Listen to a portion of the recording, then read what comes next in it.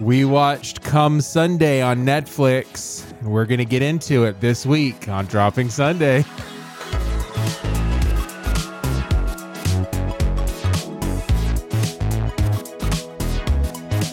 Hey, welcome to Dropping Sunday. I'm one of your hosts, Seth.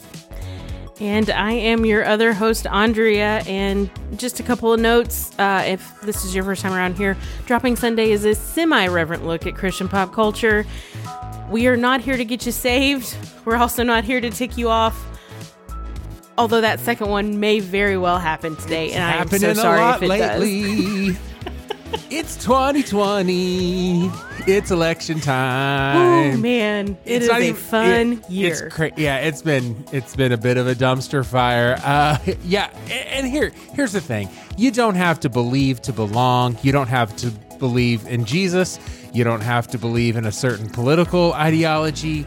You can come and be part of the family. You don't even have to believe in hell, apparently. Who knew? If you want to join the conversation, feel free to do so. We're at Dropping Sunday on all the things. Andrea, can I ask you a quick question? Sure. How's your heart? My heart really is good. It is? Yeah. You look like your heart's good. I mean, it was a busy week at work. It didn't take me long to get used to only working in the office 2 days a week. I imagine not. And so, really used to it. And so, yesterday, which would normally be a work at home day, I ended up having to go in, which is fine. Listen, they pay me to work, so I'm not going to complain about having to come into the office. Correct. However, it kind of throws off my whole rhythm, and I'm like, oh, wait a second. What am I doing here? I'm supposed to be working from home today. And anyway, so I had to work Wednesday in the office, and normally I wouldn't.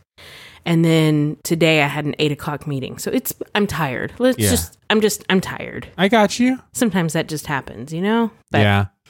Overall, I'm good. How about you, Seth? How's your heart? How is your heart? You know what? Thank you so much for checking on me. I really appreciate this checkup. My heart is actually very healthy. I know this because we went to the doctor and got all the blood work done.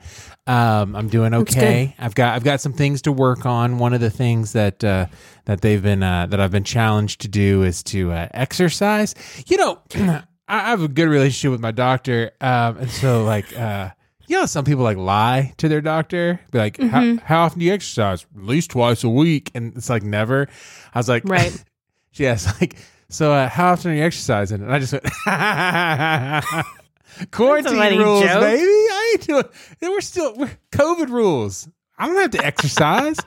And she goes, did you realize we weighed you when you came in? Yes, you do. You do need to exercise. So you need to exercise. I was like, well, what can I do to kind of help get me up and motivated? And she's like, I don't know. You're gonna have to figure something out. And so I think I finally found it.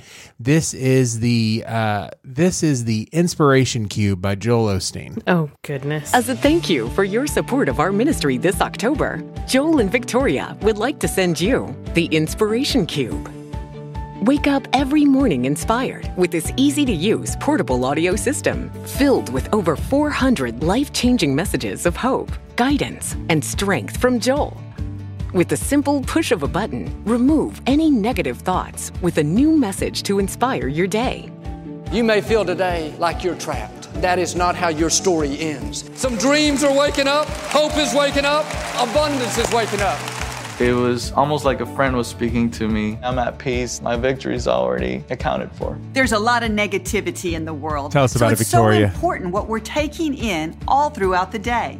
The Inspiration Cube is a collection of Joel's most requested messages. It has 365 devotions, 2 to 3 minutes, where I'll help you start the day encouraged and inspired. Plus, there are 31 positive affirmations that you can declare over your life. I hope you'll request the Inspiration Cube. It will help you stay full of faith so you can live the victorious life that belongs to you. Receive the Inspiration Were you Cube familiar today. with the this? By the way, it looks like a Amazon Echo Mini something or other. Wait, is this thing for real? Oh, that's not a joke. You thought this was a bit the entire time? I couldn't. At first, I thought it was. It's 100% not a bit. If you just send in $50 to Joel Osteen Ministries, they'll send you an Amazon. Alexa, what's a watered down gospel? Alexa, how can I live my best life now? It's all it is. Oh, That's no. all. Oh, no. I don't. Yeah. Wow. That felt like a Babylon Bee commercial. No, it was Didn't not. it? Yes. Didn't yes. it? I probably should have saved that and played it as a joke for the Babylon Bee because it's not from them, but 100%. Yeah, that's a real thing. The Inspiration Cube. Man, I wish I could come up with ways to make millions of dollars. Well, Like he had. I mean, Joel Osteen has made some money. Yeah. And here's the deal. Like I give him a hard time because everybody wants me to, and I understand that. I also understand that his ministry isn't to preach hellfire brimstone. His ministry is to, like, that's just not his personality. It was his dad's personality. And he just says, like, when I try to do that, it just sounds weird. It sounds like my heart is to try to encourage people to live a better life and to do that in the power and love of Jesus. And so that's what I try to do. And so I don't have a problem with Joel as much as other people do. I make jokes, but yeah, like that, this Inspiration Cube, you've got to look it up because there's little buttons on the top. Like there's one that has a brain. There's one that has a cross, one that has like a sun, one that has a heart. So you can kind of tell, hey, this is what I need today. So it's a lot of fun. I think it'll be good. I've ordered 3. Merry Christmas. I mean, our listeners get a special discount if they. No, I'm kidding. I'm kidding. We don't partner with Joel Osteen Ministries. By the way, it's like, I'd like to donate. Like, this is how you do it. You donate for the month, right? It's because if you buy it, it's taxable and they have to pay taxes as well. But if it's just a love offering, so I'd like to donate 50, 75, 125, 250 or other. I'm going to see if I put other, can I do it for $1? And if I can, how many of these can I get? And then send them to all of my family for Christmas. That's what they're getting. The screen on it looks like the catchphrase screen. Yeah. First of all. Yes. Very, very accurate. Also, a few years ago, I posted on Facebook that I was in the mood for The Preacher's Wife. Yeah. Of course, I meant the Whitney Houston, Denzel Washington movie. Of course. What else would you be thinking The Preacher's about? Wife. Of course. And somebody commented and thought that I was, it took her a minute to realize that I was not making fun of Victoria Osteen, but that I was actually talking about the movie, The Preacher's Wife. She was like getting ready to blast me. Oh, wow. Because she thought I was making fun of The Preacher's Wife. Yeah, people get really, really upset whenever you blast something that they love and appreciate, and especially if they feel like that thing that person has like changed their life in a positive way. Anytime you come against that, like people get all up in arms. Yeah. Sometimes they'll just leave you over it. You know what I'm saying? I do know what you're saying. Yeah. They'll just get upset, and just be like, my voice isn't being. Yeah, my voice isn't being heard. I'm going to go somewhere else where I can just say things and it's just repeated back to me immediately. Just like a feedback loop, because those are healthy. Everybody loves those. Right. And I can share headlines and news stories that maybe are true, maybe are not. Yeah, I've not done any fact checking whatsoever, so I don't really know if it's true. No, it's truth is relative. I mean, it really is. I mean, your truth, my truth, the truth. That's 3 different things for sure. They can be different. my truth can be different from the truth, right? Well, if there's anything I've learned in the past 4 years, and it started about 4 years ago, I don't know, I'm just random picking times, is that there's a thing as facts, and then there's a thing as alternative facts. And that's the world we've lived in for the past half decade. Facts and alternative facts. Mm-hmm. So as long as my facts make me feel good, then you can't say anything about them. And if you do, you're mocking me. And I'm offended. So you're mocking me. You're belittling my truth. Yeah, exactly right. But it's not my truth; it's the truth, and you would know that if you would stop watching CNN. So, oh my word! How are we doing? This is the actual world that we live in, you guys. This is the world that we live in, and there's some people that are triggered right now. You're very upset with us. I'm sorry, and I don't mean it. I do mean it. I do. I do mean it. Andrea's a nice one.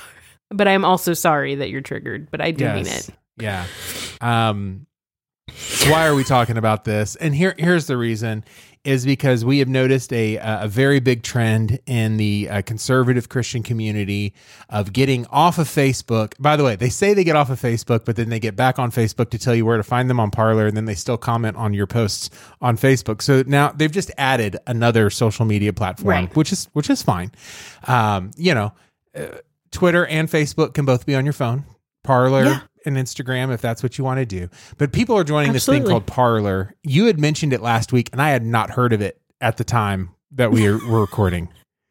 And a week later, wow, you have heard of it. Oh, yes, I have. Yes. And what? You've even made a few posts about it on Facebook. Well, I thought it was just because I saw a lot of people saying that they post that, like, a lot of people, like, I don't mean like a couple of people, like a lot of people were saying, I'm going to go to Parler because they don't censor what I say. And I was like, my first thought was censorship's a good thing. That was my very first thought, was that censorship is a good thing. Hey, Andrea, have you been on Facebook today? Mm-hmm. Yes, I have. Your entire time on Facebook, how much child pornography have you seen? 0. Yeah, you know why? Because censorship.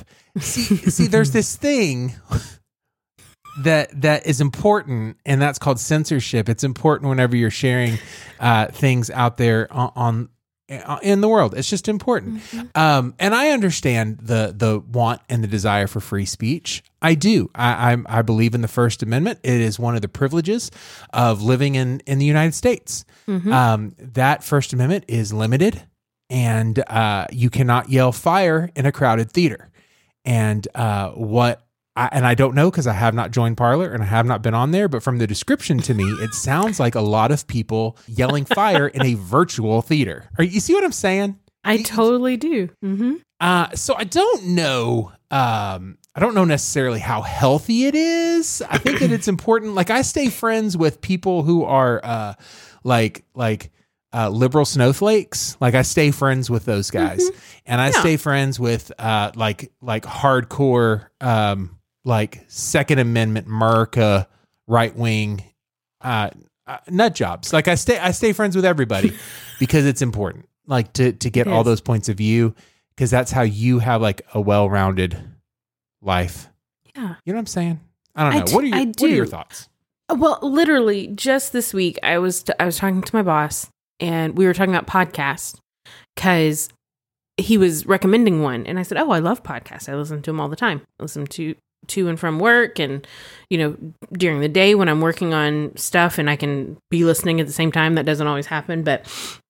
And he was like asking me what kind. He listens to, like, self-development and growth and business podcasts, and I listen to Dateline, and pleasure listening. Those are the kind of podcasts I listen to. Anyway, but I told him I listened to a podcast called This American Life. Here's the thing. This American Life is a very left-wing liberal podcast. It is NPR. That's what it is. Welcome to This American Life. This is your host, Ira Glass. Act 1. Our liberal agenda. Basically. Stick around. Stick around. You don't want to miss it. But But I really like listening to it because here's the thing. I get different perspective. Correct. I don't always agree with them. I don't. Yeah. Sometimes I very strongly disagree with them. And that's okay. They're not indoctrinating me. They're not a threat to who I am. They're not a threat to my Christian beliefs. They're not a threat to my relationship with Jesus. They're just not. I can listen to them and I can filter out what is not true. And I can also get a new perspective on things like immigration and immigration reform and Black Lives Matter and the racial injustice that is happening in America today.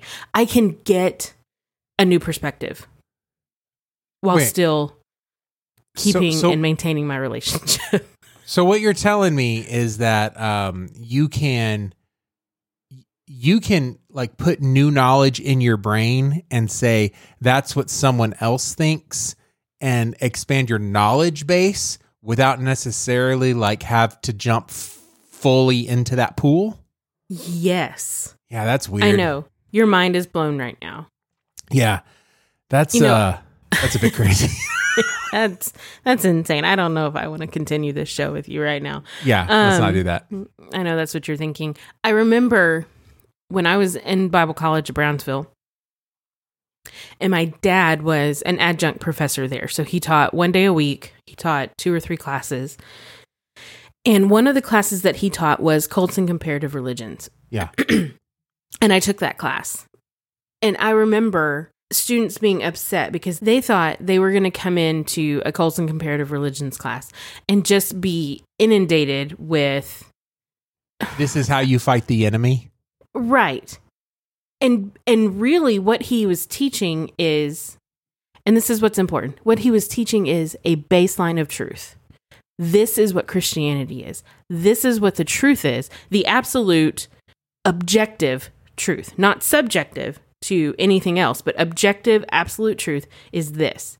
So this way, when you hear something that doesn't line up with this truth that you've heard, then you can recognize it as a lie. Yeah, that's right. And students that's not what they wanted. And you got to have a baseline. You have to know what absolute truth is. You have to know what you believe as a Christian.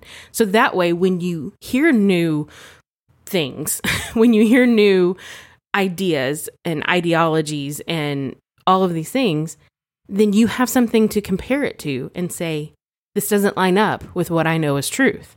This is the old bank analogy, right? They don't teach people who work in banks what counterfeit money looks like. They teach them what the real thing looks like and feels like, right? Right.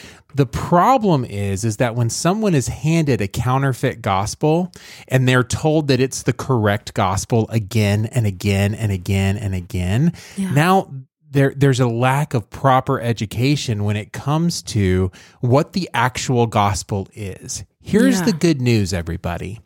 Jesus loves you and has a plan for your life. That's the good news. He came and he died for our sins, and his blood covers all of our sins. And we get to live with him forever in eternity. This is the good news. By the way, there's some other doctrine out there that we might have to deal with. And I mean, we're talking about This American Life. We're talking about all this other stuff. It might be apropos of this movie that we watched, but what I'm saying is that like people feel so strongly that like they want to dig through scripture and find prophecies and all of this other stuff that like they try to find like America and shove America into like ancient Israel prophecies. And some of it might be there, but if it's not, we're still here and God still loves us and has a plan for our life. You know, here, I'm going to tell you the God's honest truth, and you can check with the wild card if you don't believe me. Okay. On election night last week, a week and a half ago, whenever this came out, whatever it was, the results came back for Miami-Dade County, and Joe Biden was up, but he was not doing very well. And it hit me all of a sudden that Donald Trump was going to win Florida. I said to my wife, I said, Trump is going to win Florida. And she goes, what do you think that means? And I said, I think it means that Biden wins the popular vote and Trump wins the Electoral College. Good night. And I rolled over and went to sleep. You know why? Because it doesn't matter who wins. Check a couple episodes ago when we talked about it. I had complete and total peace. I don't care who wins. God's still on the throne. He knows what he's doing. He has a plan for my life. This is the gospel. But people want to put their faith and their belief system into current structures and systems. And whenever those get challenged, well, then all of a sudden, like, we got to blow up the whole system, or you're not a Christian. I mean, I've seen people on Facebook this week be like, if you don't understand while we're joining Parler, then you need to question your faith. And I'm like, dude, we go to church together. You should back up.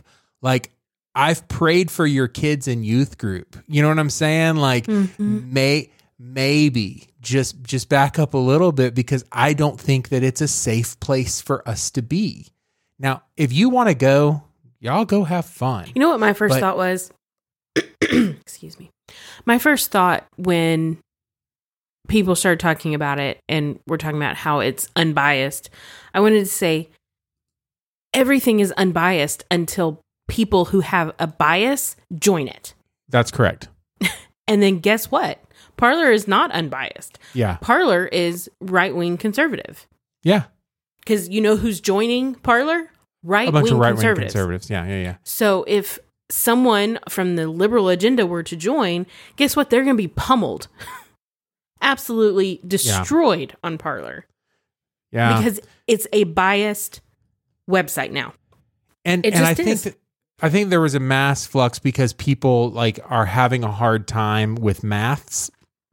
Maths is hard.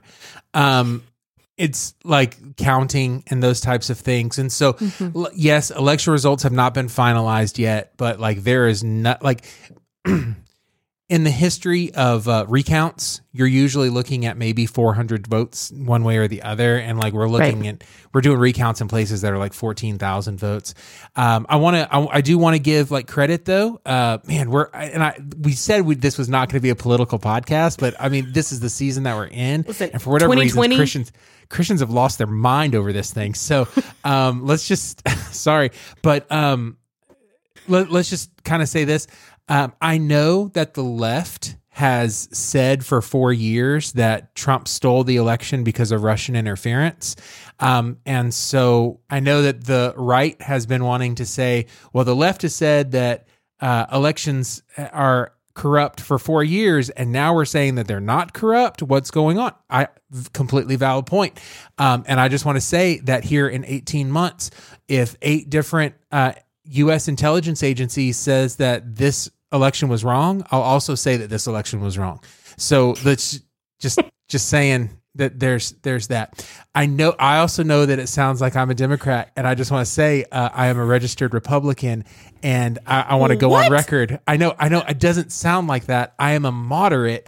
And so Republicans think I'm a Democrat and Democrats think that I'm a Republican. I am a registered Republican. I'll go out on record and say that. And it's the reason I hate Donald Trump so much. And let me tell you why. Because for my entire life, I've been able to have the moral high ground. I've been able to say for my entire life that the Republican way is morally correct. And now the leader of the party that I am registered to thinks that it's okay to sexually assault women. It's okay to have, multiple marriages, 3 different marriages. It's okay to have affairs with porn stars. It's like the thing that I held on to as far as like, no. The religious right is like, there is no religious part of that right anymore. And so I have no moral high ground with Donald Trump as the leader of my party. So I would like for him to not be part of it anymore. And if we could get somebody good in there, I would gladly vote for that person like multiple times, because apparently we can do that. I mean, 4, 5, 6 times, whatever it takes. Yeah, that's been quite a disappointment for you the last few years. Yeah. I'm sorry. Yeah, it's been Like, I was like, cool, I'll vote for Jeb. Oh, Jeb's out. Cool. I'll vote for Marco's out. Okay. Okay. Rubio's out. Okay. Can you give me somebody good, like, to get behind? Somebody. No? Something. Just give me one guy. Give me something. Or girl. Give me somebody good. Yeah. But to put everybody's mind at ease, as a moderate, I can also see a moderate when I know one. The left is very happy that Trump is no longer the president, because they can now yell at Joe Biden for not being far enough to the left. He's left of the road of like, if we're walking down the road, he's more left than I am, right? I'm probably to the right of the line. He's to the left of the line, and he's probably more left of the line than I am right of my line. I don't think anybody followed what I just said, but what I'm saying Actually, I did, I think. Oh, nice. What I'm saying is there's people on the curb screaming at him for not being far enough left. Yeah. And apparently there's people screaming at me for not being far enough right. I understand that, but I'm also not the president. Or elect. Either one. President-elect. But then again, the votes have not been counted. And so... How dare he call it? The Electoral College has not finalized their votes yet. So how dare he call it? Even though, when did Trump call, you know what? This is a bad We should stop right now. You know what? But the media, I don't know. What was it Kenneth Copeland said? Media said what? The media said Joe Biden's president. Ha ha ha ha ha ha ha ha ha ha ha ha ha.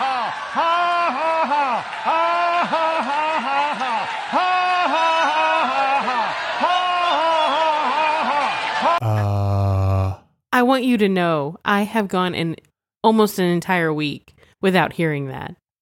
On purpose. Oh, you're welcome. I've seen the video and I said, you know what? I don't want to hear it. I don't want that in my ears. And you ruined that. Thanks.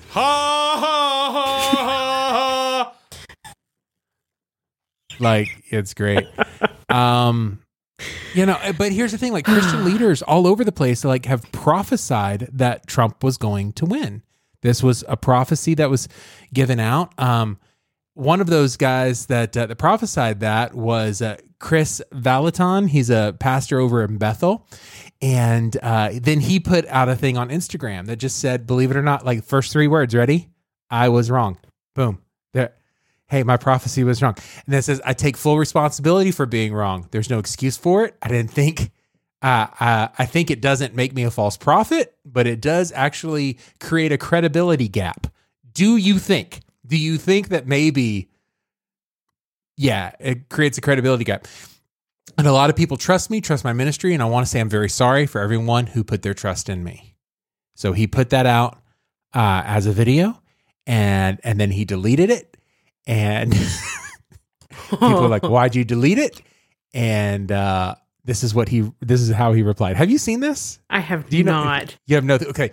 He says, many people have asked me why I took my apology video down. After doing a lot more research, I decided to wait until the official vote count is complete, as it appears that there is a significant amount of discrepancy in the process. In the meantime, I will be praying and believing for the will of the Lord to be done. If the outcome remains the same, I will repost my apology video. If my prophetic word turns out to be right, I will do the chicken dance in my spandex. That's what he said. Okay. Well, he almost had it right. It's a 50-50 shot. It was going to be one or the other. Actually, his response was almost right. Oh. But yeah, that too. Yeah. Yeah, I thought you meant his prophecy might be. No. So I'm sorry. I feel like if I have triggered you, I apologize. That was not my intention. I did make a silly thing marked safe from joining Parler today. I thought that it was funny, and apparently people got offended by that. It was funny. It made me laugh. I was just being silly. And all I was saying was a bunch of people joined, and I'm not gonna be one of those people. And then somebody's like, I've seen you on there. And I was like, you have not. Please report that as identity theft, because that is not me. Yeah. I'm going to say one more quote and then we can move on to the next thing, if that's okay with you. Okay. It's a quote by Anne Lamott that says, "You can safely assume that you've created God in your own image when it turns out that God hates all the same people you do." Oh, ouch. So that's a thing. Speaking of, I don't know how to transition that into Jerry Falwell, but I'm going to do it. Jerry Falwell Jr.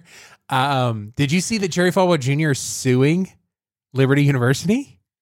Are you serious right now? Defamation. The way that he was forced to resign made him look bad. And so he is suing. No. What he did made him look bad. Yeah, having your pants open and your arm around not your wife, that looked bad. If you didn't think it made you look bad, ask Rudy Giuliani and watch the new Borat movie. Oh, Seth. What? What are you doing right now? Am I not supposed to talk about things that are happening? I thought this is like pop culture. You are. So, oh man. Act 2, recreational outrage.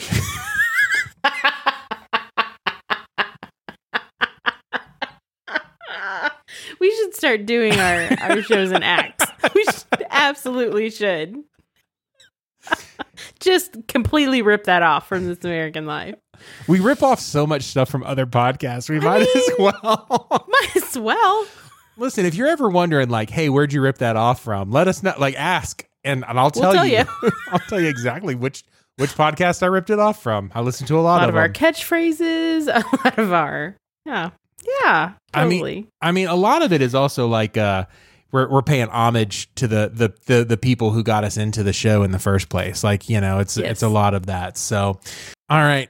So speaking of Christian universities, let's talk about ORU and how maybe the best person in the world to play Oral Roberts might be Martin freaking Sheen. Listen, guys. Okay, I know. Martin Sheen has a rep. He has a reputation. I get it. I became obsessed with Martin Sheen as the president in The West Wing. Are you talking about President Josiah Bartlett or Jed Bartlett? Yes. Yes. I just want to let you know that a couple weeks ago, I said I can't handle real life politics anymore. I'm just watching The West Wing. Started back over again, season 1, episode 1. Yeah. Last night, I got to the season finale of season 1 with the cliffhanger of the shooting. Yeah. It affected me on a molecular level. I'm sorry. Keep going. No, listen, you guys. The West Wing is easily in my top 5 shows. It may be number 1. I have seen it from start to finish at least 3 times. Oh. And I will be watching it again probably pretty soon. I'll be starting it over just because it's, y'all, if you haven't watched The West Wing, first of all, it's on Netflix, so watch it. You should absolutely watch it. It is so good. How can you just like not hear that and get... It's so good. Get emotional. It's so good, you guys. It's so good. Now, I'll just say that like it was a surprise to me. I was actually like moving around the kitchen, making dinner a little bit while the movie was playing. And I heard President Bartlett. And I was like, what's going on? What did we switch? Because I was just watching that yesterday. Did like my subconscious like make it switch to what I wanted to be watching? What happened? Yeah, because I was not excited to watch this movie because I thought it was going to be a terrible movie, and then I was like, it's Jed. What's going on? And then when he gets called Oral, and I realized, whoa, he's playing Oral Roberts in this movie. This movie, by the way, that we're talking about is a movie called Come Sunday. It's a Netflix original. And I think that probably... Should we do the movie recap synopsis with the West Wing music playing underneath? Is that how we should do this? I kind of think so. I think so. Yeah. All right, let's do it. I do.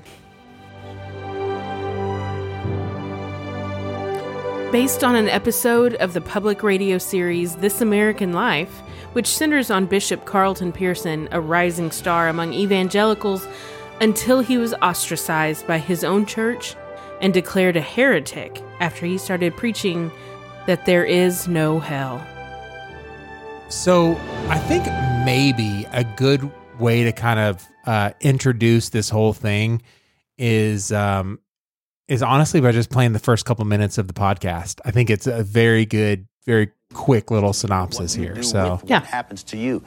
Carlton Pearson, at the time that he talked to Larry King, was a rising evangelical megastar, a Republican activist who prayed in the Bush Senior White House, a guest on the 700 Club, host of a national TV show. He traveled all over the world in chartered jets, lecturing to fundamentalist gatherings. But at the height of his popularity, he became involved in a scandal. Though not in the kind of scandal that you usually think of when you hear the word scandal. He didn't have an affair, didn't embezzle money, he didn't admit an addiction to prescription painkillers.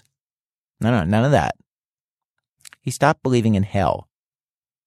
And what happened to him next was the kind of thing that happens from time to time here in America. Even now, he became a heretic, a very prominent heretic, in the middle of a religious community, in the middle of our country. Act 1. Every century heresy. in our nation, there's heresy. So it's a real, I think it's the easiest way to do it. I know it's the weirdest thing in the world also playing another podcast on a podcast. It's a very Inception type of thing. But let's talk about this movie, Andrea. Like, that's the storyline behind it. Yeah. I didn't know anything about this, and you were like, hey, this looks interesting. And that's what we went with. Yeah. So sometimes, just peel back the curtain a little bit. Sometimes when we're talking about show topics and, I'll be honest, sometimes a movie review it's an easy one. You watch the movie, you make notes, and then you talk about it. And so the other night, I pulled up a list of Christian movies on Netflix. I just was like, let's just see what's on there. And this one was listed, and I read the short little description that I found online. I was like, that one sounds kind of interesting. I didn't know, number one, this is not really a Christian movie. No, this is not a Christian movie. No. The brothers who made Overcomer and Fireproof did not make this movie. No, they did not. It was not produced by a Christian movie company. It's a Hollywood film for all intents and purposes. And it's got some let's talk about the surface stuff first. So it's got some pretty well-known actors and actresses. Yeah. So the lead actor is Chiwetel Ejiofor. Mm-hmm. I said it very fast and confident because I do not know how to pronounce his name. That'll be the last time I say it. I was actually very impressed. I was hoping that you would say it, and so I wouldn't have to. So this, for those of you who are film buffs, you're talking about an actor who was in 12 Years a Slave, but where I most knew him from was, for all you nerds out there, he played Mordo in Doctor Strange.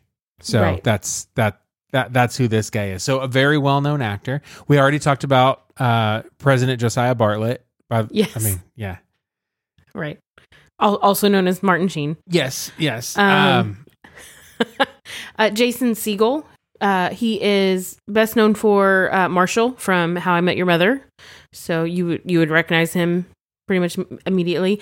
Danny Glover had a very small part. By the way, I love how Danny Glover's entire part is like, he's in prison and I'm too old for this basically. It's very much Lethal Weapon. Just like, in Lethal Weapon, he was too old for it and he was a cop, and now he's on the other side of the bars and he's still too old for it. So. He is, and he just wants to get out, and he wants his nephew. He is Uncle Quincy, by the way, just wants his nephew to get him out of prison. So, also Condola Rashad, she plays Carlton's wife, and she is known for, she was in Sex and the City 2. She's in the show Smash. I don't know if you ever watched that. I actually loved that show with Catherine McPhee. And, a bunch of TV bits. She's also in the TV series Billions. So some pretty well-known. I was trying to place who Reggie was, and then I looked up Lakeith Stanfield and realized that he was in a movie that's, just amazing, called Get Out. He was not the boyfriend. He was the one who was already brainwashed that told the boyfriend to get out with the one whose nose was bleeding.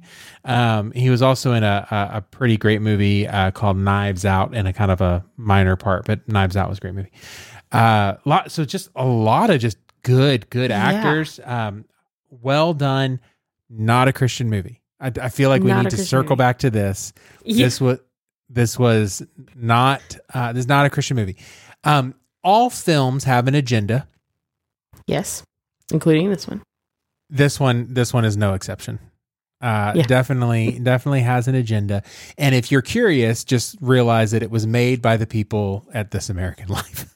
Yes. Yeah. Ira Glass was actually, who is the host of This American Life, was actually a producer on this film. Act 3, distribution. If you guys have never listened to This American Life, you should, just so you know what we're laughing about, because this is actually a pretty good impression. I'm impressed.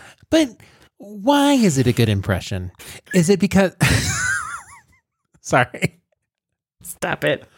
Oh, man. Yeah, so this movie is essentially about Carlton Pearson, who was a bishop, and he went to Oral Roberts University. He was one of the Oral Roberts, and if some of you don't know, Oral Roberts was like the first televangelist. Like he was the first one, right? I mean, there might have been some others, but like when you think of quintessential televangelist, it was Oral Roberts. And so he had this musical group that went around with him and sang. And so Charlton Pearson is an amazing musician. He's he's really, really good. I'll play some of his music here in just a little bit, but he was in this musical group that traveled with Oral Roberts and did TV shows. And he had a falling out with Oral Roberts' son. Now, this is not in the movie. So this is just kind of some backstory here with Richard Roberts, or Oral's son. And Richard was in charge of the... he was in charge of the musical group. And so there was some leadership issues that were going on. And so Carlton Pearson and a young upstart in the entertainment business, Kathy Lee Gifford, both decided that they were going to leave, and Oral got really, really upset about it. And he said, I can't have my two favorite people, like two best people, the people that I see the most in, I can't have you leaving. Also, I see you like my son, and I need a black son. It's kind of important for my image. He didn't say important for my image. He didn't quite say that. But I mean, essentially, it's kind of what he was saying. You're adding that part. You're paraphrasing. I'm kind of guessing. Listen, I'll put it on Parler. It'll be true. It'll be... Sorry. And I wasn't going to come back to it, and I apologize. Just can't help yourself. I just can't help myself. So he left, but stayed real close to Oral, and then started this church in Tulsa. And all of a sudden, black people and white people were going to the same church. And by the way, in Tulsa. Yeah. Like, let's not forget that, what was it, 99 years ago, that is where... that's where Black Wall Street was, and white people came in. The Tulsa Massacre. I mean, that's what it is. So there's race relationships. Race relations in that area have been really, really challenged for a long time, and so all of a sudden, these people are like worshiping together, and this church grew to like 6,000 people in the 90s before like mega churches were really an actual thing. So he rose to fame, basically, and he was just this powerhouse evangelist. He was a pastor, but he was also he was invited to other churches to preach and to share. And like the opening scene is him, and they're announcing him, the one, the only, like he was a big name. He was well known. And then it kind of all fell apart. Before we talk about how it all fell apart, can I play just like one of his songs? Yeah. Can I do that? Because they do a good job letting you know that he was a musician and singing. They don't let you know that like he was real good. Mm-hmm.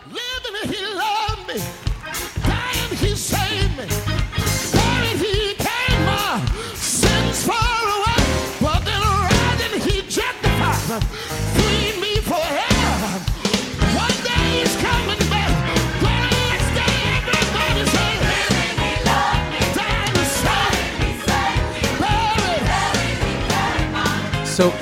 essentially had like a gospel South by Southwest that happened in Tulsa, and it was called like the Azusa. It wasn't. I don't know if it was tied to like Azusa Street Revival, like West Coast, but it was called Azusa, and so he has all these albums, live albums of him performing there, and just, I mean, it's good music. I mean, it's real good music. But he's sitting there one day watching the news, holding his new daughter, and he's watching the news, and he sees these some unrest. The where was it? The genocide in Rwanda. Thank you very much. That's what he's watching. Yeah, and he just was realizing, is like, all of these people are like, they're going to hell. Like, they're going to hell. They don't know Jesus. They're going to hell. And there's people who don't even have a chance. And he started asking the question that every Christian at some point asks. Yes. God, how can you be a loving God and send all these people to hell? And he says that he heard the voice of God say, is that what you think we're doing? Mm-hmm.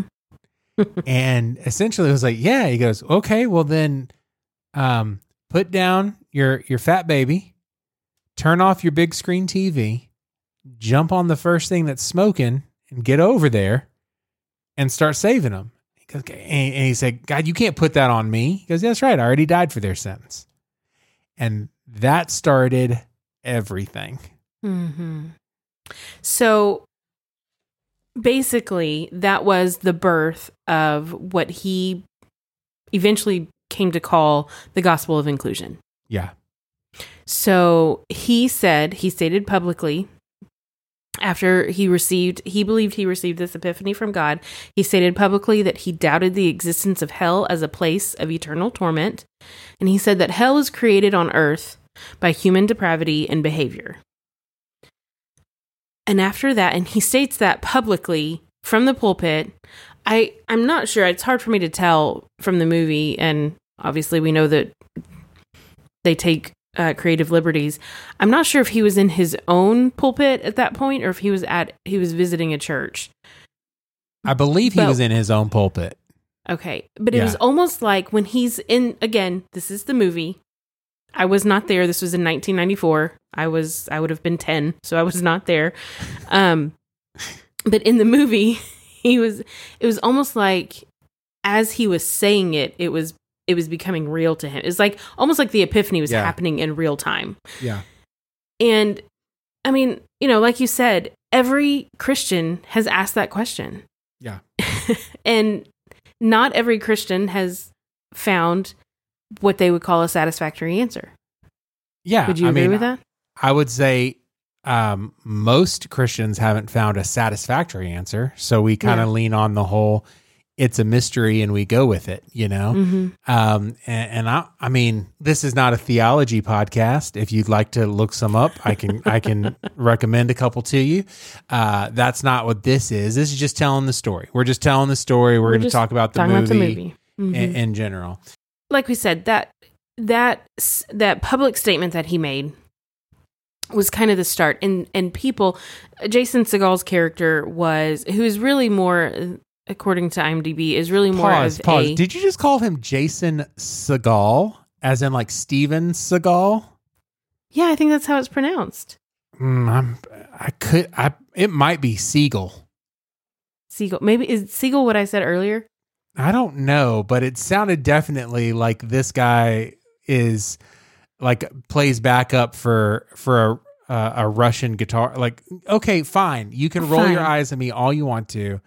I wanted to make some Steven Seagal jokes, but no, you just steamrolled right over it with your eye roll. Go ahead. Let's talk about this movie and whether or not there's a hell. Go ahead. No. This is the topic of the show. This is the topic. Yeah, because we never steer off on any other topic. We always didn't even get to this topic. We didn't even get to the topic for 40 minutes of the show. We got like sidetracked on Jerry Falwell Jr., Kenneth Copeland, and Parler. Okay, by the way, that's Segel. all the time I ever want to spend on Parler. I'm pretty sure it's Seagal. Okay, Marshall from How I Met Your Mother. Yeah, Marshall. We'll just call him Marshall. His name in the show is Henry, so we'll just call him Henry. So Hank. Henry is the assistant pastor for Carlton Pearson. He's a white guy. Pause. He wasn't just the movie doesn't tell you this. He wasn't just the senior, like an associate pastor. They started the church together. They were in college together. So like they were tight from the beginning. Mm-hmm. This wasn't like, oh, he started a church and then hired on an associate pastor because they were running through him every 18 months. This was like legit. Right. Yeah. Like a relationship. Correct. And so he immediately you can tell that he is uncomfortable with where Bishop Pearson is going with this new doctrine, this gospel of inclusion. And they're talking about it. He's not, he doesn't immediately like shut him down, but at the same time, he's also like, we need to talk about this. You can't be saying that. You can't be talking about that until eventually Henry and several other of the associate pastors and probably deacons and different roles in the church, all of them white, show up at Carlton Pearson's house, basically to say, we're starting our own church. Yeah. We can't continue with you. And they dropped down to under 1,000 in a year's time? It went fast. It went real fast. Super fast. And the whole time he's struggling with this. He's having issues with his marriage. His wife, I don't know if you know this, his wife actually filed for divorce at one point. Yes. I saw that. Him. Yeah. Now she ended up backing off of that and not going through with it, but she dismissed it, and I assume they're still together. I've not found anything to suggest otherwise, but his entire life was just kind of falling apart. I mean, Oral Roberts, who was like a father to him, that he called the man he called Chief, who helped him get his foot, get up in ministry and in evangelism, is basically disowning him. Richard Roberts, who's basically like a brother, is denouncing him on 700 Club, and just it all of this is happening, and it's very public. It's not like this is happening in secret or quietly or anything like that. This is a very public downfall. And there's one scene where Carlton Pearson and his wife Gina and their two kids are at the grocery store, and Carlton takes their son and is, off picking up a few things, and they're going to meet back up. And Gina runs into a former congregant, and this woman is kind of apologetic at first that she had been ignoring Gina's calls and all of this stuff. And then basically she said, I can't imagine what you're going through. I'm so sorry. Can I pray for you? And starts praying against the spirit and of lies and like all starts this right rebuking there. like trying to cast demons out in the grocery store out of her cold cuts. Husband. Yes. And Bishop Pearson walks up on that, and you can just like the awkwardness of that situation, you could feel it through the screen. Yeah. So the rest of this movie is really just him trying to come to terms and come to he feels like he has been given a word from the Lord, and it changed, 1,500 years of doctrine and teaching. And what does that mean? Right. And so the collapse of his ministry, what that looked like, and then also him rebuilding a new ministry with the doctrine of inclusion. That's kind of the whole thing. I want to just say this real quick. In real life, Carlton Pearson was a big deal. He was a real big deal in the Black church. He actually, believe it or not, he actually introduced T.D. Jakes to gave TD Jakes a shot. Like just understand that. That's a big deal, right? Like that's so. So all that being said, the movie definitely has an agenda. It's definitely made by a liberal organization. It's definitely pushing this gospel of, or this doctrine of inclusion as well, right? Like it's pushing that, and so this isn't necessarily a Christian movie. I will say this: it's a great movie. Yeah, it's really, really well done. It's nice to look at. It's well paced. It's good. The acting is good. The acting is good. The direction is good. The editing's good. Fundamentally, it's a good film. It's a good film. Yeah, it's a good film. It'll get you thinking. Yeah, absolutely. Anybody who speaks that passionately about anything, you should at least make space in your brain to see something from someone else's point of view. Okay? Yeah. It doesn't mean that you have to adopt it as your own and change your life. Are you guys seeing a theme to the episode yet? I mean, it's kind of... seems to be an underlying... like, it's okay to make space for that. You know, he's also not the only person of prominence to say this. You know, Rob Bell came out with Love Wins. So, I mean, there's arguments for, there's arguments against. And I remember texting you this evening and just being like, you're going to have to help me out with the doctrine of hell, because if we're going to talk about this as far as a theology standpoint, you know, I'm going to need some help, because my tendency is to think my job isn't to scare the hell out of people. It's to love heaven into them. I try not to think about hell too much, because I'm not going to be going there. Instead, I try to share the love of Jesus, and we go from there, right? Yeah. That's kind of my theology on it. I'm not saying that it doesn't exist. I'm just saying that, like, my goal is to take the people that I love with me when I don't go there. And whether or not it exists, that's between God and what he chooses to do. Do you want to, like, talk about it at all, or should we, like... Well, yeah. Let me... Okay, so my dad is Al Reaver. So this is... These types of conversations, these are our dinner conversations. This is what we talk about. Sure. So here's my sense. I agree with you that, yes, like we are not supposed to scare the hell out of people. Like, that's not, as Christians, that's not our goal. I think some people have lost sight of that. I think some people lose anyway. One issue that I had with him, with his new theology, when he had what he called his epiphany, is because God is a God of love. Absolutely, he is. He has to be, if he sent his son to die on a cross for us.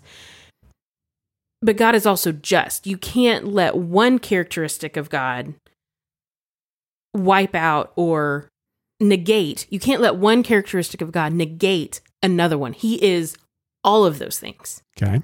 He is holy. He is just. He is love. He is merciful. He is gracious. He is all of those things. He is not a one-faceted God. He is multifaceted. He is multi-characteristic. He has multi-characteristics. So when you sent me that text message about the doctrine of hell, I pulled a few things. So let me read this first of all. So okay. In Christian theology, this is just the basic doctrine of hell. This is what Christianity believes that hell is. In Christian theology, hell is the place or state into which, by God's definitive judgment, unrepentant sinners pass in the general judgment, or, as some Christians believe, immediately after death, particular judgment. So that's the Google definition of the doctrine of hell. Thanks, Google. Thanks, Google. Appreciate you. I also so I've been raised Assemblies of God my entire life. The Assemblies of God have 16 fundamental truths.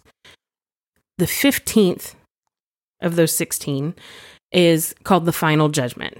So here's what the Assemblies of God fundamental truths say. There will be a final judgment in which the wicked dead will be raised and judged according to their works. Whosoever is not found written in the book of life, together with the devil and his angels, the beast and the false prophet, will be consigned to the everlasting punishment in the lake, which burneth with fire and brimstone, which is the second death. Yeah. That's kind of scary, right? But that is one of the 16 fundamental truths of the Assemblies of God.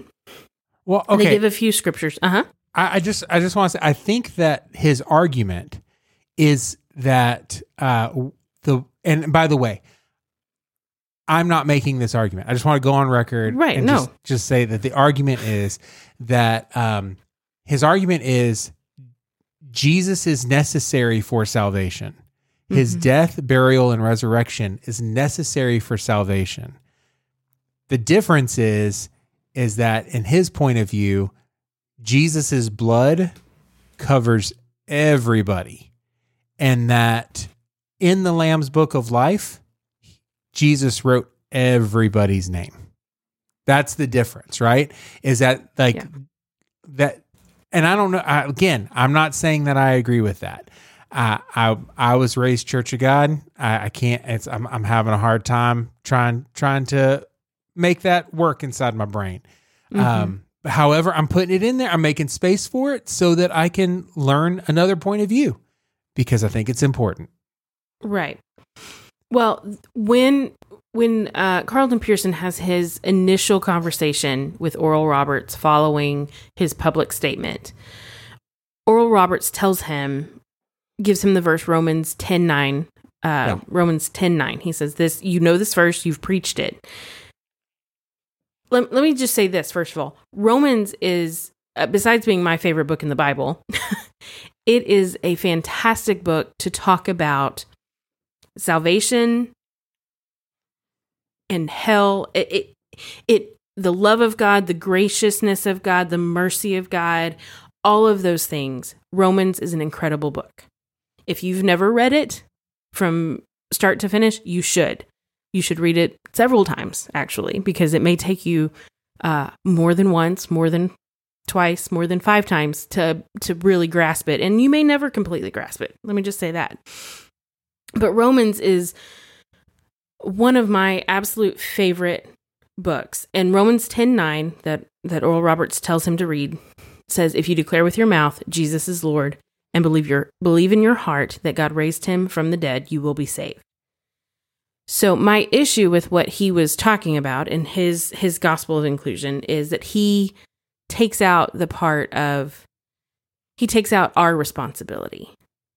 And I think what people believe a lot of times is that sin sends you to hell. It's not sin. It's rejection of Christ and his saving work on the cross. That's what sends you to hell. And I don't even like using the word send you. That you are rejecting heaven, you are rejecting God, you are rejecting the mercy and the grace of God, and you are rejecting the saving work of Jesus on the cross. That's what you're doing, and that's the consequence. Yeah, I saw something very similar. I don't think that the filmmakers were trying to do this, but at one point when Marshall, I don't remember. Henry is his name in the movie. Yeah, Henry and the other 3 pastors come to Carlton's house, and Carlton thinks that he's going to like affirm him and be like, hey, pastor, we know you're going through this. We know you're trying to work through this. We're here. We got your back. And instead they say, we're leaving. And also, we're going to start another church. And also we can't find any other place to start it. So it's going to be down the street. Sorry about that. But one of the things that Carlton says, that the bishop says is like, you're leaving me. And Henry says, no. We're not leaving you. You left us. And I think that there is truth in the gospel there, that sometimes we think God's leaving us and he's going, no, I didn't leave you. You're leaving me. You know what I'm saying? Like there's a truth there that I think resonates that I don't think that they intended to. Well, let me ask you a question. What do you think of the overall movie? overall, I thought it was very well. I'm not sure that it's a movie that I would recommend for everyone. Yeah. I think some people would struggle with it more than others, but I also think that it's a good movie to watch. I think that it's because this happened. This was, like you said, This is a well-known person. You may not know his name, but there are people that you know today that were influenced by this man. For sure. And so this is a part of modern church history. And I think it's important because he goes on to continue pastoring, but he changes his church denomination. He changes, he kind of starts to accept and his gospel of inclusion starts to include perhaps more than he anticipated. Yeah. Yeah. But he wasn't ready to he says in the podcast, like, you think it's going to be this long, slow, slippery slope. And that's not true at all. It's a fast drop off. All of a sudden, if you think that God's like going to love everybody, all of a sudden gays show up and they want to see if you love them the same. Mm-hmm. And so like he just wasn't ready for all of that. So yeah, there's still a church in Tulsa that he preaches out on a regular basis called All Souls Unitarian Church. He's a Unitarian Universalist. I mean, however you want to put it. But what, I mean, like you said, it's been very, very influential. That song that I played earlier, the two names that are on there are Bishop Carlton Pearson and Donnie McClurkin. You know what I'm saying? Like, so I'm just saying, like, there might be some people. Okay, here's a question for you. Would you show it to your parents? Absolutely. Actually, I there's a very good chance that I will, because I was telling my mom about it today, and I think that they would both enjoy it, and it would spark a pretty great dinner conversation at the Reaver household. Is this a movie that you would show to your children? Okay. Yikes. So let's unpack that for a minute. No, because I don't think that they have strong enough doctrine yet to be able to. Yeah. With kids, you have to not let everything in their brains because they need to like have their own faith before you start kind of expanding things. Right. And then when they're starting to deconstruct, and then once they reconstruct, then it's a little bit easier to add things. So I wouldn't show them this because I don't want to confuse the gospel. However, could a kid safely watch this movie? Yes. Like there's no, there's nothing inappropriate in this film whatsoever. I don't think there's even any profanity, maybe very little, if at all. Yeah, I think I noticed just a couple that I happened to hear. I don't even see a rating for this movie. Oh wait, here's one. TV 14. TV 14. So maybe. I think you could probably go a little younger if you have a kid, a 12 or 13-year-old who maybe understands some theology at a little bit deeper level. I think you could probably go a little younger, but I mean, there are some teenagers there are some adults that I don't think should watch this. Yeah. Oh, listen. Let's just say they might have recently joined a different social media platform. So what I'm saying is that, okay, let me ask you a question. Does this movie pass the Bechdel test? I mean, yeah. What two, are there two females that have a conversation not about a man? That's the... No, actually, no, there's not. No, there's only, yeah. Well, I guess real brief, the pastor's wife gets reprimanded by the pastor's secretary for a lack of, like, she left her hat. You left her hat on the pulpit, yeah. So we need to go over your lesson because you're misquoting scripture. I guess maybe that counts, but it wasn't like a full conversation. And also, I mean, you could make the argument that really what they're trying to do is protect the pastor's reputation, that the pastor's wife has a standard to live up. More about the pastor than it is. Yeah, that's good. So no, I would say not. Okay, does it pass the Black Bechdel test? Yeah, I would say so. Yeah, absolutely. I mean, there's lots of named Black characters having conversations about, other things other than white characters. Yeah, absolutely. Is there a magical black man in this movie? No, there's no, because it's not a Christian film. That's why. That's why. That's the reason. I mean, I guess you could argue that Martin Sheen as Oral Roberts is a magical white man, but ooh, I like that. He has very little screen time, so. I would also say he doesn't actually fix anything. He just causes problems, which I guess is the inverse of the rule. Also, I feel like you want to call him magical just because it's Martin Sheen. So I kind of do, just because he's President Bartlett. That's kind of why. All right. Last question here, Andrea. How many times did you fall asleep in this movie? 0. Now, I almost fell asleep once, and I think that's when you sent me the text message. It was right at the very end of the film, and you sent me the text message about Doctrine of Hell. Yeah. And I woke up. So, no sleeps. No Andrea sleeps. Wow. Did you fall asleep in this movie? No, not at all. Not even a little bit. I liked it. I liked the film. Good. Yeah, it was good. All right. So there's our kind of recap of the movie recommendation. It's a good movie. Hey, if you want to watch it, you can. If you are looking for something to get outraged about, you can focus it on this guy. He's used to it at this point. But if you don't think that you're ready for it, or you don't, you already know that it's going to trigger you, just stay away from it. It'll be fine as well. You can listen to the podcast on This American Life while you're driving to work. It's great. It's episode number 305 from 2005. So that's where you can go back. You ready to check in with the bee? Let's do it. All right. Oh, no, not the bees! Not the bees! Ah! Girlfriend keeps referring to herself as wife-elect, despite no official word from boyfriend. Oh, is that how it works? Yeah, that's all you got to do. Is just be that's it. Wife-elect. Yeah. Don't even count the votes. Don't even worry about a ring. I'm just wife-elect. Go buy my own ring.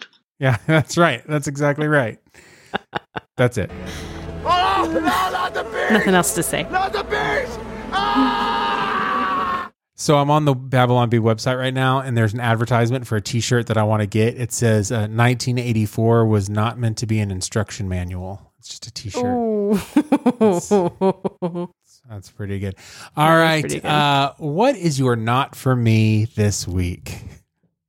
Okay. I have 2, but they kind of go together. Okay. I like it. So my not for me is a certain group of people. Are you scared yet? Yeah. Well, it is. Yeah. Yeah. It is people who do not know how to use crossovers on the street. Do you know what I'm talking about? I don't know what you mean. No. Okay, so when I think crossover, I think somebody like dribbling a basketball and breaking somebody else's ankles. Okay, no. So you know how when you're driving, Beach Street is a great example because they've got several. You're driving on a divided road, so you've got 2 or 3 lanes going north and 2 or 3 lanes going south, and you've got a crossover because you want to turn into. You're going north, you want to turn left to go into. So Kroger, like a median or whatever, like a median. Like yeah, I got you. Okay. The proper way to use a crossover is the person that's turning left or going north, you go to the north side of the crossover, and the person that's going south goes to the south side. So the cars go like this, which this is a visual medium. For the audio, she's just moving her hands erratically in front of her face. So when I use the crossover correctly and I go to the north side of the crossover because I'm turning left to go into my apartment complex, and there's somebody that is coming out of my apartment complex that wants to go, we're crossing over, and I pull up and there's very little room, and they somehow manage to squeeze their car in there and block me. So then I can't see.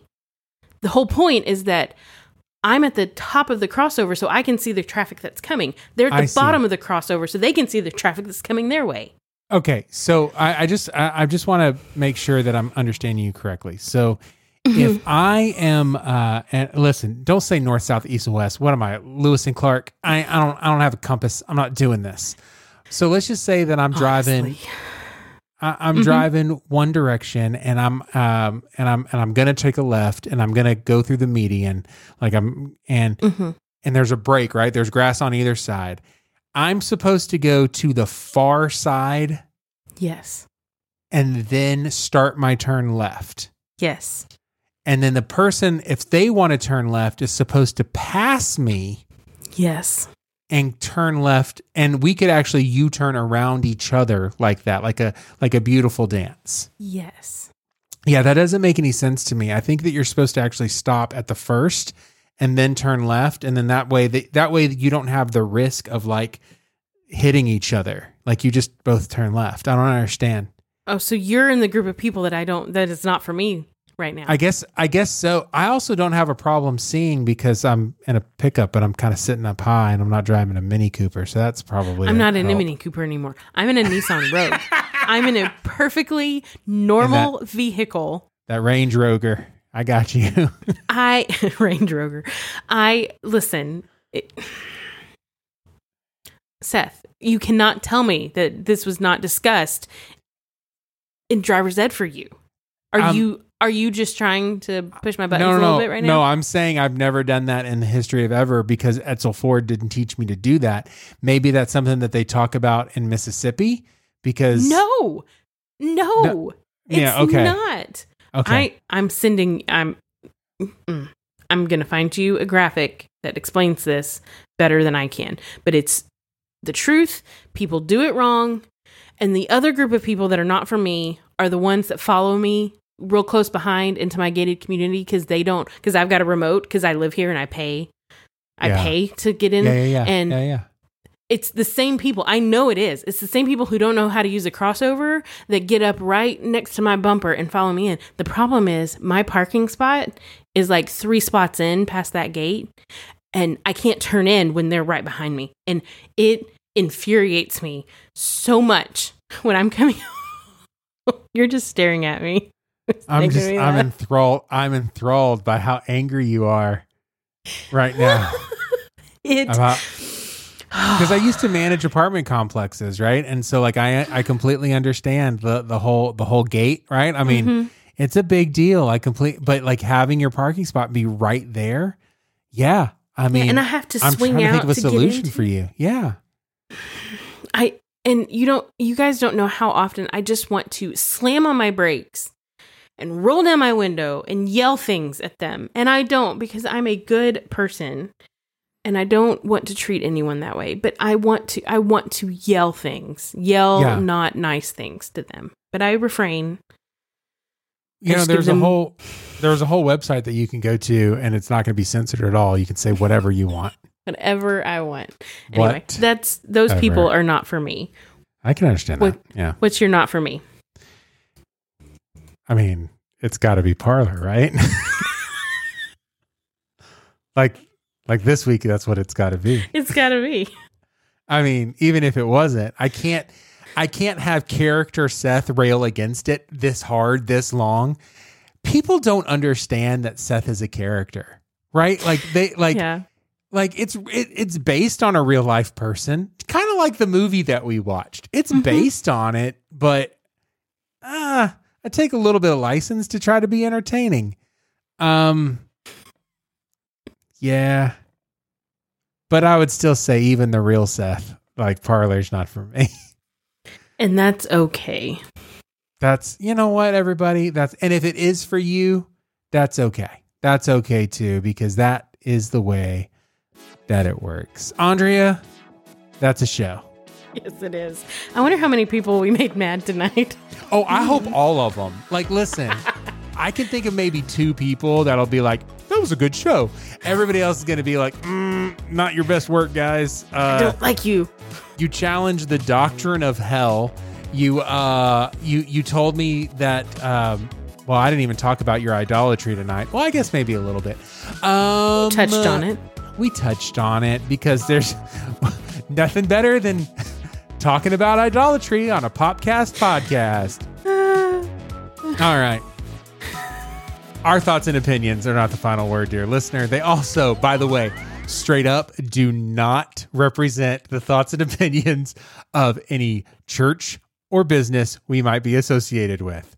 We cannot stress that hard enough. No, at all. Like, please don't email my pastor. Please don't do that. Unless it's to tell him how great our podcast is, because I don't know that he knows we have one.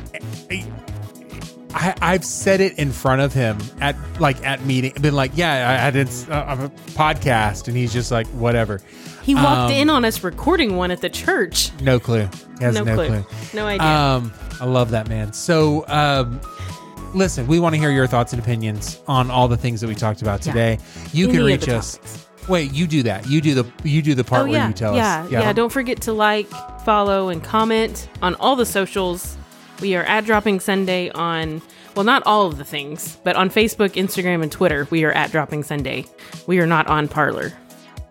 No, and I'm just going to say right now, we won't be. If you see something on there, please report it as identity theft. We have no plans to create a Parler account. Then again, next week is a completely different episode. We may change our mind in the next week or so. Hey, congratulations. We're going to jump into the future a little bit. Congratulations on surviving Friday the 13th in 2020. So congratulations on that. We'll be back next week. Until then, this is Seth. This is Andrea. And this is Dropping Sunday.